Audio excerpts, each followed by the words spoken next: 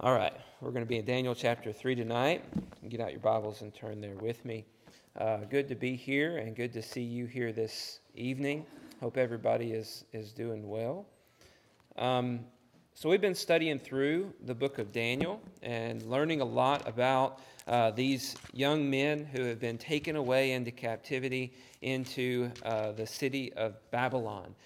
So as we go through these stories, a lot of these stories are familiar to us. We know the stories of Daniel, Shadrach, Meshach, and Abednego, but still, there's a lot of value in going back over these things and thinking about some of the very practical applications that go along with these different stories. We've learned about how Daniel and his friends resisted the call to conform, to assimilate, to be like everybody else in Babylon, that was the goal, that was the mission of Nebuchadnezzar, was to take these young, impressionable men and to make them Babylonians, even though they are from different places. All these young, wise, noble men from all these different places were supposed to come together, and they were supposed to become Babylonians. Then we learned last time about a dream that Nebuchadnezzar has, and Daniel is able to interpret the dream, tell him the dream, what the dream is, and to interpret the dream. And if you remember, the dream was from God, an explanation of the future, a description of the kingdoms of earth that are going to take place over the next hundreds of years, 400, 500, 600 years. It's already started. Over the next 400, 500, 600 years, there's going to be nations that rise up after nation. And God says He's going to establish an eternal kingdom during the time of that fourth kingdom. And so as we read through that, we notice how Nebuchadnezzar appeared to be recognizing this is really a powerful God of Daniel, and he gave him praise. I'm ready. All right. So I don't know what it is. I don't know why. On Sunday nights, I get a tickle. But I drank lots of water today. I was like, it must be my vocal cords. I don't know. Anyway. So Daniel appears to have had an impact on the king. And Daniel has risen in stature. He seems to be one of the major influences on the king now. He's going to be in the king's court all the time. And he set up Shadrach, Meshach, and Abednego. They're going to be over all the province of Babylon. But as we study and we think about this, it's not as though the city of Babylon has become a Jewish nation or submitted to God fully. So we might fool ourselves into thinking, oh, cool, Nebuchadnezzar believes in God now. No, Nebuchadnezzar believes that the God of Israel is one of many gods still. He doesn't quite understand the concept or the fact that the God of Daniel is the one true living God. So overall, as we go through these stories, we're going to see more and more unfold about Nebuchadnezzar, and we're going to understand that the process of Nebuchadnezzar really believing is a very slow process. And you and I we can relate to that, right? There's a lot of people around us who might claim that they believe in God, but they're not really fully convicted or convinced about God. And so Nebuchadnezzar's in one of those camps. He's seen some things, that make him believe, oh yeah, there might be a God that really exists, and he might be really powerful. But yet they're not really fully committed to that God. And so we see that especially brought out as we study into chapter 3. We're going to notice and see how his boldness and his arrogance is still intact, and how he really doesn't grasp this whole idea of who God really is. But also as we look at this, we're going to see the men, Shadrach, Meshach, and Abednego, really step up their game and really show that they're not willing to make compromises and that they're going to remain faithful even though they're in this very wicked and evil society. Okay, so let's begin. Chapter 3, verse 1. We'll start reading the first 7 verses. It says, King Nebuchadnezzar made an image of gold whose height was 60 cubits and its breadth 6 cubits. He set it up on the plain of Dura in the province of Babylon. Then King Nebuchadnezzar sent to gather the satraps, the prefects, the governors, the counselors, the treasurers, the justices, the magistrates, and all the officials of the provinces to come to the dedication of the image that King Nebuchadnezzar had set up. Then the satraps, the prefects, the governors, the counselors, the treasurers, the justices, the magistrates, and all the officials of the provinces gathered for the dedication of the image that King Nebuchadnezzar had set up. And they stood before the image that Nebuchadnezzar had set up, and the herald proclaimed aloud, "You are commanded, O peoples, nations, and languages, that when you hear the sound of the horn, pipe, lyre, trigon, harp, bagpipe, and every kind of music, you are to fall down and worship the golden image that King Nebuchadnezzar has set up. And whoever does not fall down and worship shall immediately be cast into a burning fiery furnace." Therefore, as soon as all the peoples heard the sound of the horn, pipe, lyre, trigon, harp, bagpipe, and every kind of music, all the peoples, nations, and languages fell down and worshipped the golden image that King Nebuchadnezzar had set up.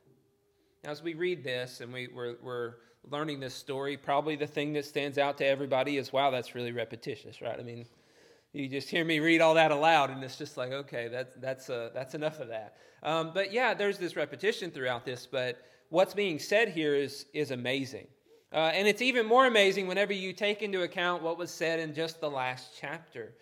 Notice King Nebuchadnezzar is setting up a golden image that is 90 feet tall. It's huge, okay? And it's made of gold, or at least the outside is coated with gold, right? But all gold.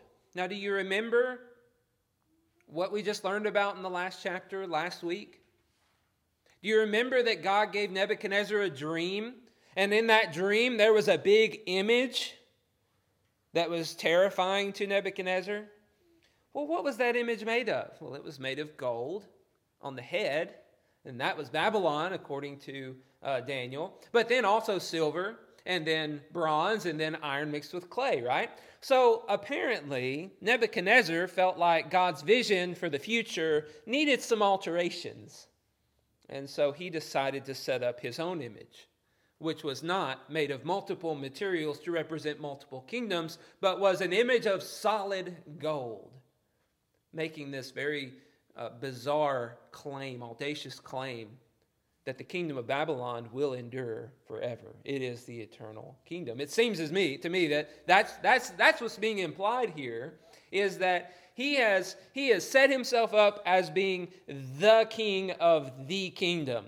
And so there's a lot of arrogance and pride in Nebuchadnezzar as he builds this big monument to himself and to his greatness and all that he's accomplished. And he just says, look at me.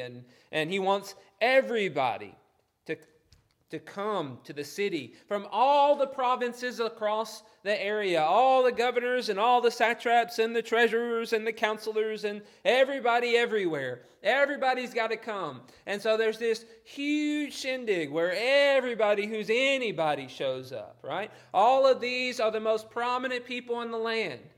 And they're all being brought together to witness the dedication of this beautiful statue that's 90 feet tall and made of solid gold. And as they all gather, you could just picture them all piling in the streets and coming to see this beautiful golden image. A herald sounds out the cry, a demand. Whenever you hear that music play, you better bow down.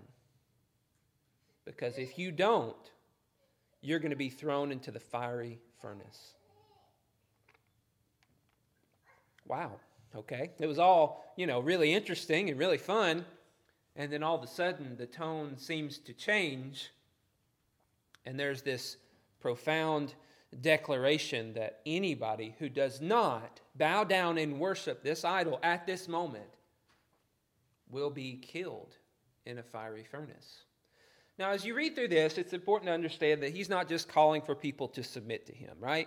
I mean, realistically, everybody who's there, they're submitting to the king. They're his governors. They're the people who are running the nation for him, and they're coming and they're willing to do whatever the king says, and they'll be completely obedient to the king. But what the king is wanting is for all of these people from all of these different languages and nations and customs and cultures, all of these people to be united under his kingdom. He wants his kingdom to be the eternal kingdom. He wants his kingdom to be the greatest of all the kingdoms that have ever ruled on the earth.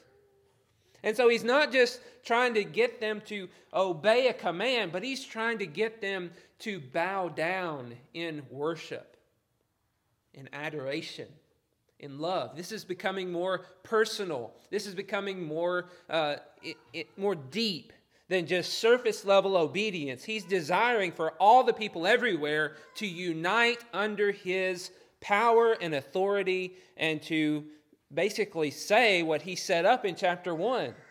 We are all Babylonians here. We are all worshiping and serving this great God, and we are completely submitting our lives to the King. So all of this is really fascinating, but it gets even better as we read on. As you know the story, starting in verse 8, it says, "Therefore at that time certain Chaldeans came forward and maliciously accused the Jews. They declared to King Nebuchadnezzar, 'O king, live forever. You, O king, have made a decree that every man who hears the sound of the horn, pipe, lyre, trigon, harp, bagpipe, and every kind of music shall fall down and worship the golden image. And whoever does not fall down and worship shall be cast into a burning fiery furnace. There are certain Jews whom you have appointed over the affairs of the province of Babylon, Shadrach, Meshach, and Abednego. These men, O king, pay no attention to you. They do not serve your gods or worship the golden image that you have set up.' Then Nebuchadnezzar, in furious rage, commanded that Shadrach, Meshach, and Abednego be brought. So they brought these men before the king. Nebuchadnezzar answered and said to them, 'Is it true, O Shadrach, Meshach, and Abednego, that you do not serve my gods or worship the golden image that I have set up? Now, if you're ready, when you hear the sound of the horn, pipe, lyre, trigon, harp, bagpipe, and every kind of music, to fall down and worship the golden image that I have made, well and good. But if you do not worship, you shall immediately be cast into a burning, fiery furnace. And who is the God who will deliver you out of my hands?' Shadrach, Meshach, and Abednego answered and said to the king, 'O Nebuchadnezzar, we have no need to answer you in this matter. If this be so, our God whom we serve is able to deliver us from the burning, fiery furnace. And he will deliver us out of your hand, O king. But if not, be it known to you, O king, that we will not serve your gods or worship the golden image that you have set up.'" Do you feel the tension? I mean, you just imagine all of this unfolding, right? Imagine the scene. You're there among thousands in the city of Babylon. There's rejoicing going on. There's enjoyment going on. And these three guys are over the province of Babylon. They are probably the organizers of all of these things and trying to, make sure that everything's going the way that it's supposed to go and all soldiers are where they're supposed to be. And they've done a lot probably of work to set all this up. And then the decree comes out and it says, if you don't bow down, you're going to be thrown into the fire. Now, these men are leaders, right? And they're the ones who have kind of organized and orchestrated a lot of this stuff. And there's all these other people there that are their peers, that are men who are rulers in throughout all the region of Babylon. And these guys are probably pretty hungry for power, and they probably all desire and covet the position of Shadrach, Meshach, and Abednego. I mean, these guys have the best of the jobs of all these people. These guys are higher than any of them. They're over the province of Babylon. I mean, where else could you be that would be greater than over the province of Babylon? And these men are given all this responsibility, but then told, you must bow down and worship this golden image, or else you'll be thrown into the fire. And they don't.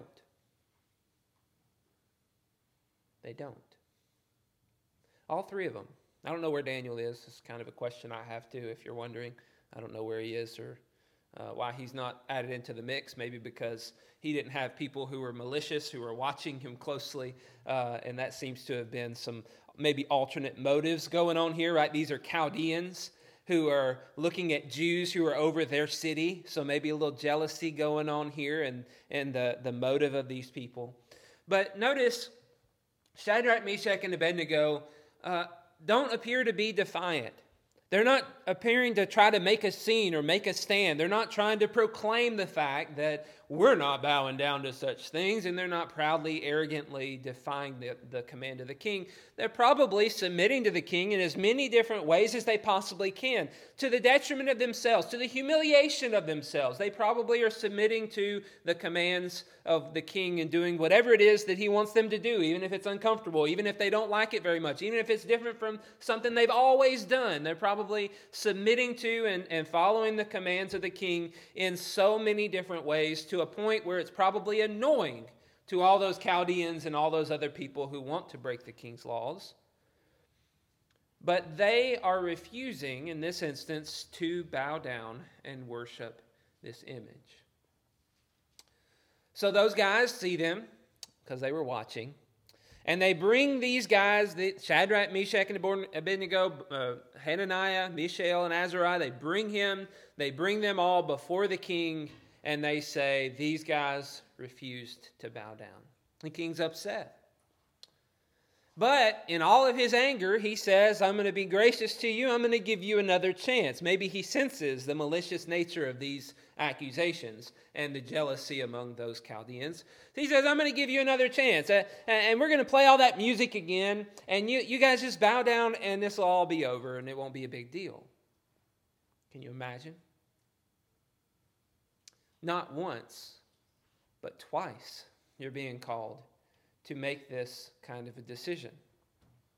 And not now in front of all those who are your peers, but now before your superior, you're being asked to bow down. Well, the words of these men stun and infuriate the king.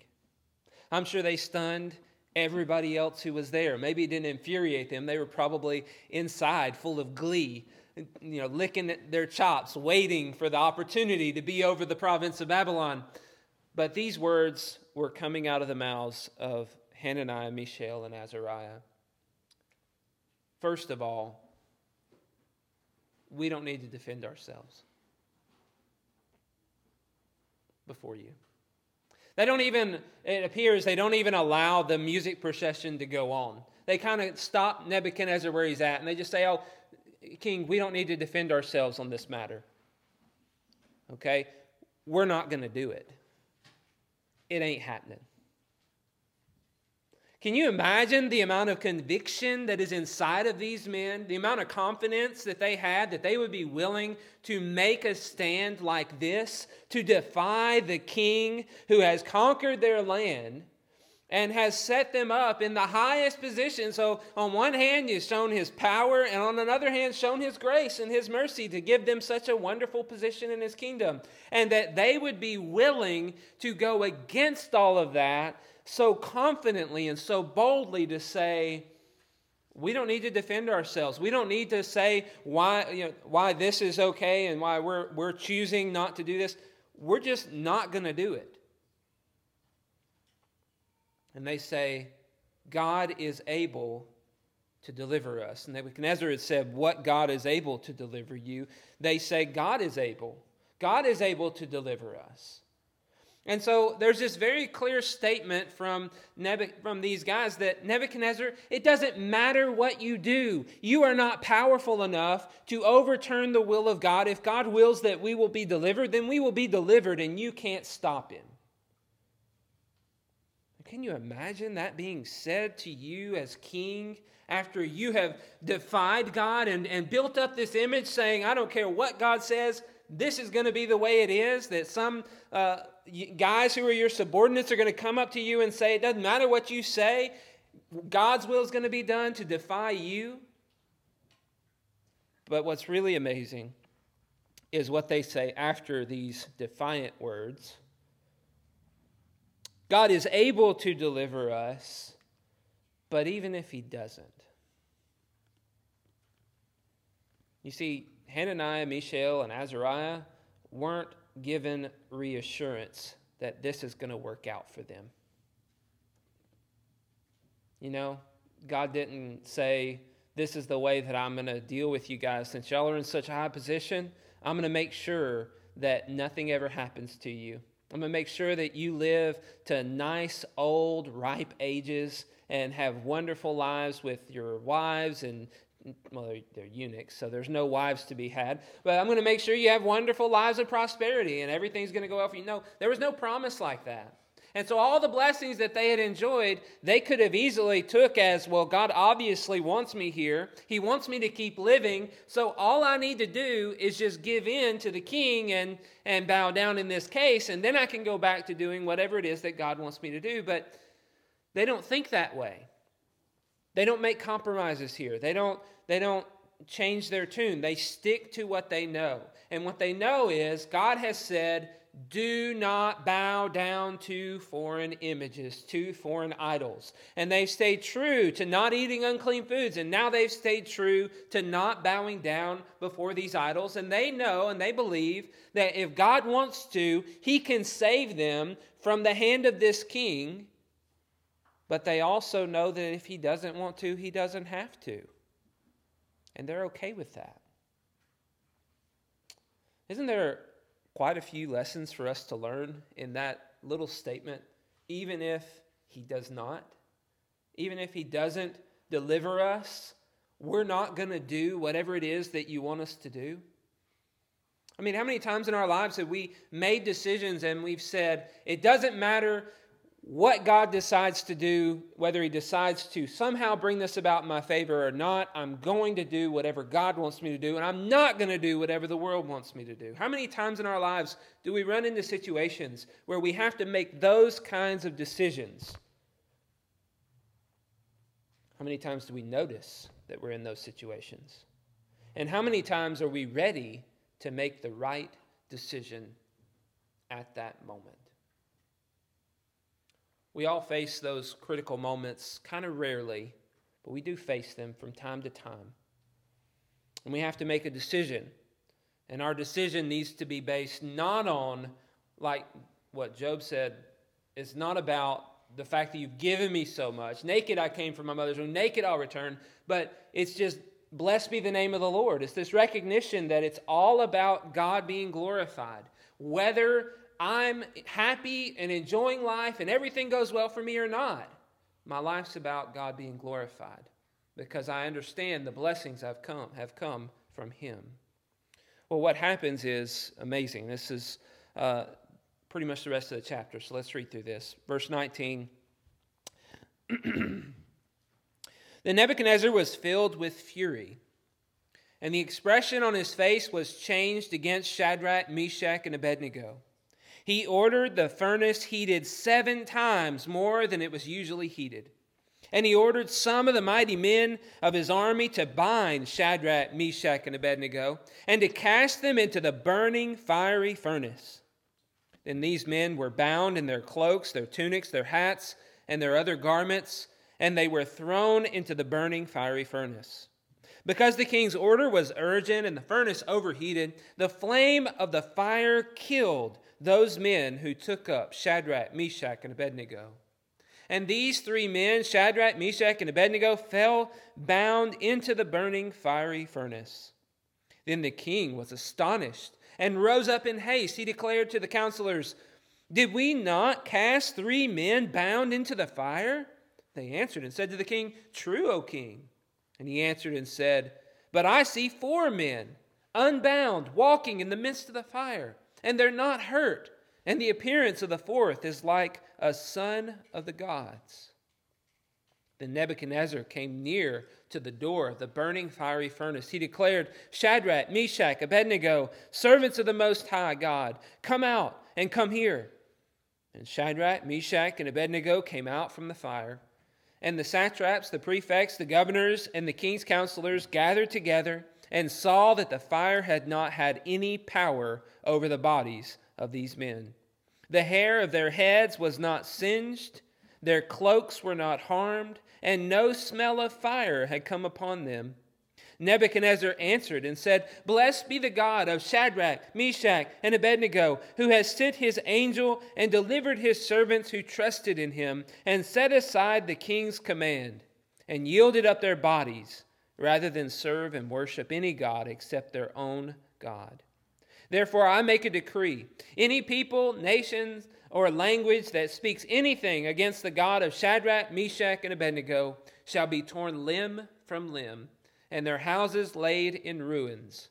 For there is no other God who's able to rescue in this way." Then the king promoted Shadrach, Meshach, and Abednego in the province of Babylon. So as we look through this final session, you notice the king is infuriated, turns up that oven 7 times what it normally is, and he's so emphatic about it that he allows some of his main soldiers to go and to throw them in, and they catch fire and they die.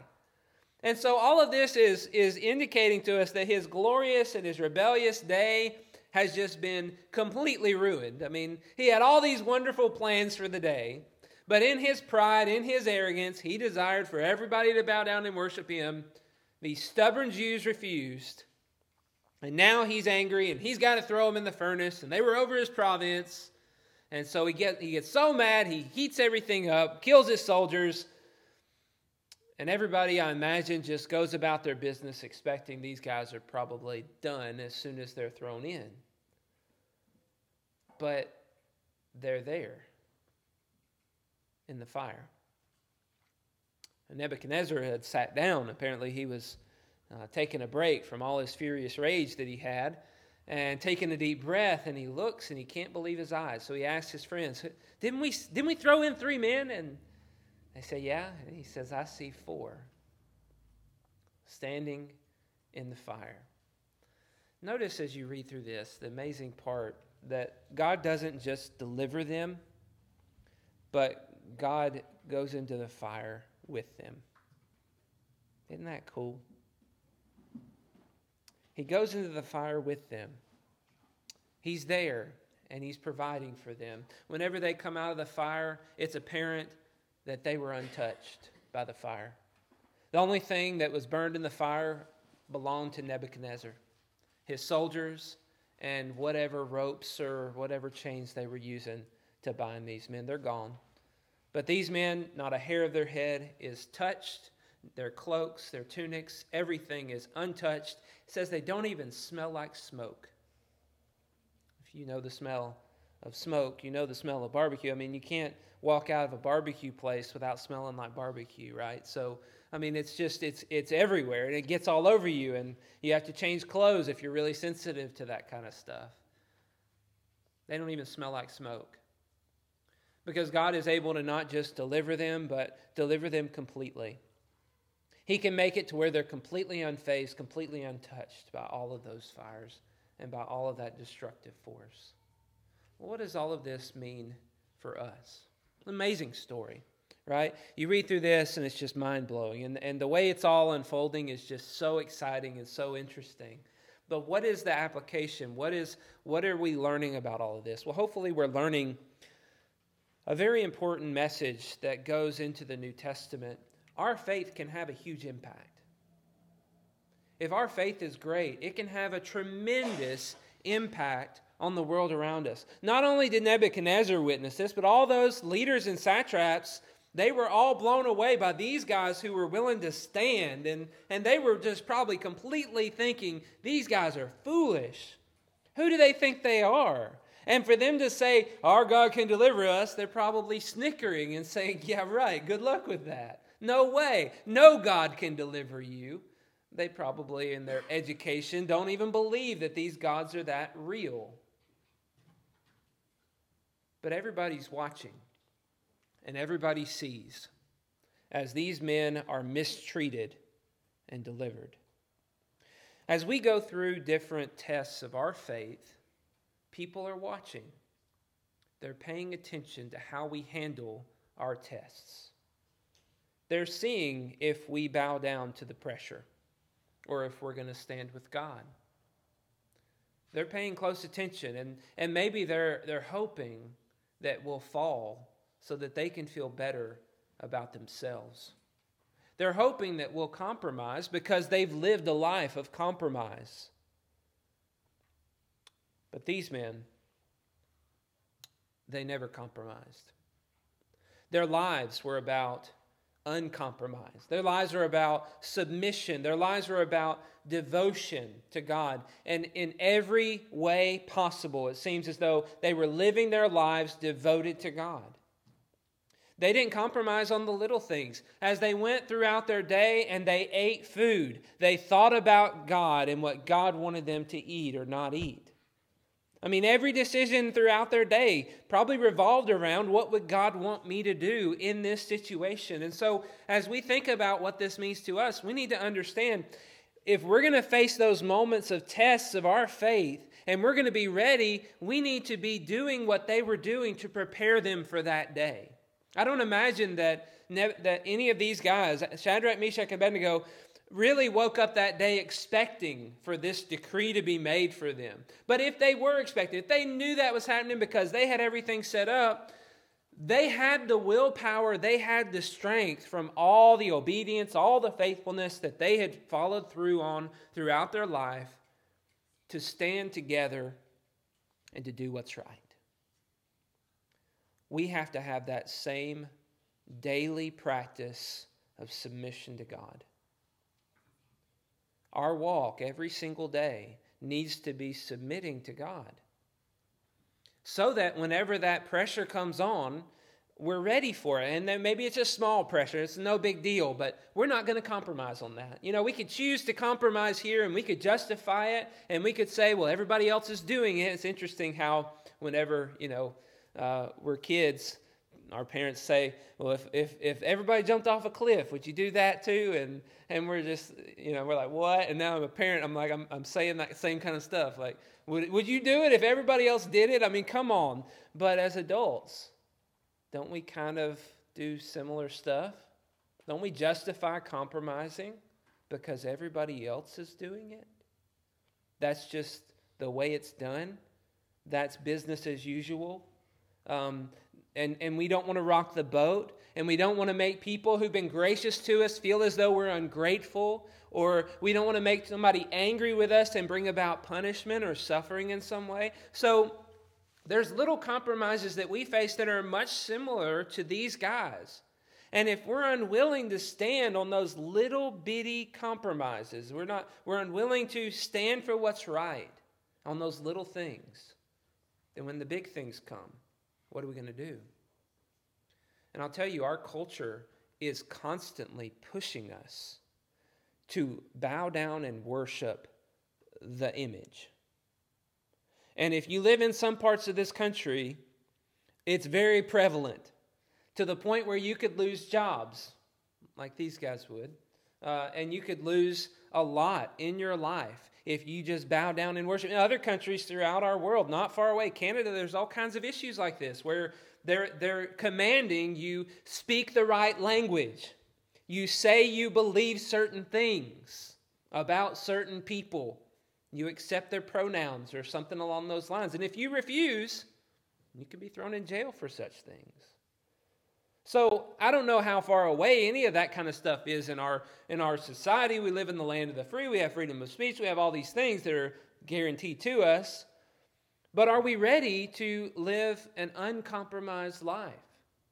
Are we ready to make a stand for what's true when the pressures are enormous?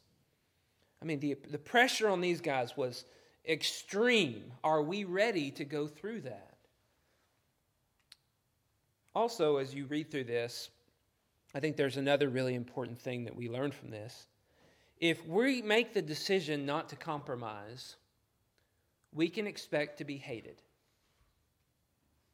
You make a decision to go against the flow. You go against the grain. You do the things that God wants you to do while the world tells you you're supposed to be doing that.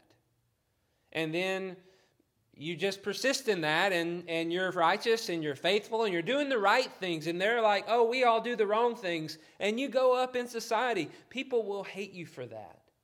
And you'll face all kinds of criticism, and you'll face all kinds of backlash, just like these young men did. And they'll be watching for you to stumble, and they'll be watching for you to fall. And I'll tell you what, I don't want that. I don't want people watching me to fall. I'm the kind of person that whenever somebody's watching me, I fumble over myself. I make all kinds of blunders and all kinds of mistakes. I was a horrible basketball player because of that. But that's kind of the way that we are, and we have to be ready for that, and we have to accept that. People are going to watch us and expect us to fall, and they're going to be looking for that, and they're going to take pleasure in seeing us make mistakes. But we need to be anchored in the promises of God, like these men were. Anchored in the promises of God. The hope that even if we've tripped up, even if we've made compromises, God is faithful, God is with us, God is going to help us, and we need to keep pressing on and trying to remove those compromises from our lives, trying to make those things right. And also, one thing that I think is a huge help that we see in this text that maybe we don't think about enough is that these guys had each other. They weren't doing this alone. They had a community that was faithful. They had brothers right there with them who were going through the same things, who were trying to be as faithful as they were. And they were talking to each other, and they were standing together and doing these hard things together. I think that's another thing that's really going to help us to get through whatever is in front of us. But what also is most amazing to me as we kind of close tonight is the fact that as we study this, it's another instance where they didn't do the big David miracle, right? They didn't go out and slay Goliath. They just said no when everybody else said yes. That's all they did. And that's what it took to shine a light for everybody to see. And God could work with that. Really, God's the one who worked, right? God's the one who made it very evident that He has the power to save, that He has the power to deliver.